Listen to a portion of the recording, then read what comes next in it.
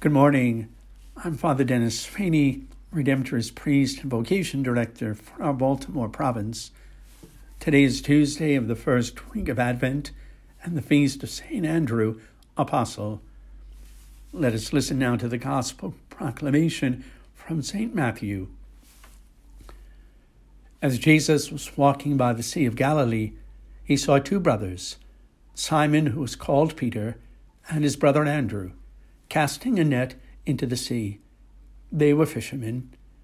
He said to them, "Come after me, and I will make you fishers of men." At once they left their nets and followed him. He walked along from there and saw two other brothers, James, the son of Zebedee, and his brother John. They were in a boat with their father Zebedee, mending their nets. He called them, and immediately they left their boat and their father, and followed him. The Gospel of the Lord. My dear brothers and sisters, as a season of Advent now opens before us, the Church today calls us to celebrate the feast of St. Andrew. Here today we listen to the calling of Simon, Peter, and Andrew as accounted by St. Matthew.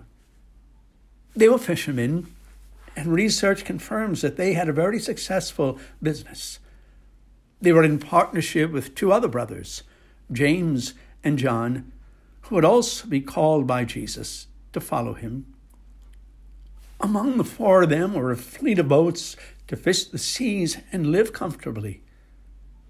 And they left it all to follow Jesus and become his apostles. I also love the calling of Andrew as told in the Gospel of St. John. John records that Andrew was first a disciple of John the Baptist. Andrew was captured by John's lifestyle and manner of preaching.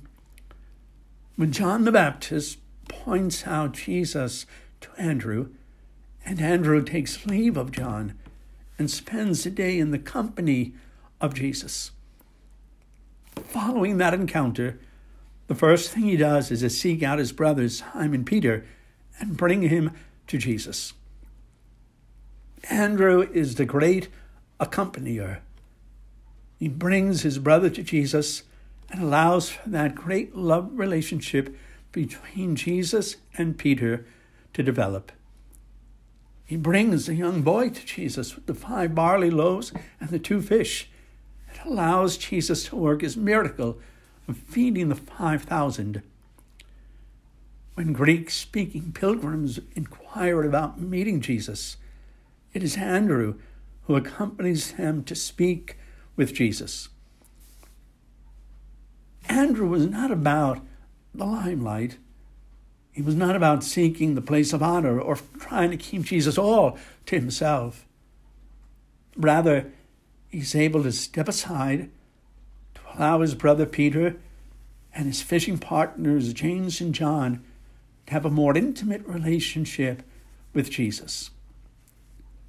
Andrew was all about bringing as many as he could to Jesus. He had discovered the pearl of great price in his own life, and he would spend the rest of his life until his martyr's death by crucifixion, leading all to the Lamb of God. St. Andrew is a model for us all as Christians, as Catholics, as disciples of Jesus Christ. Like St. Andrew, do we try our best to bring others to Jesus? Like St. Andrew in our own families, do we encourage our spouse, our children, relatives to come to Jesus, spend time with him, to get to know him? Like St. Andrew, let us not be afraid to speak of Jesus, so that others may also share in his love and his friendship. May it be so.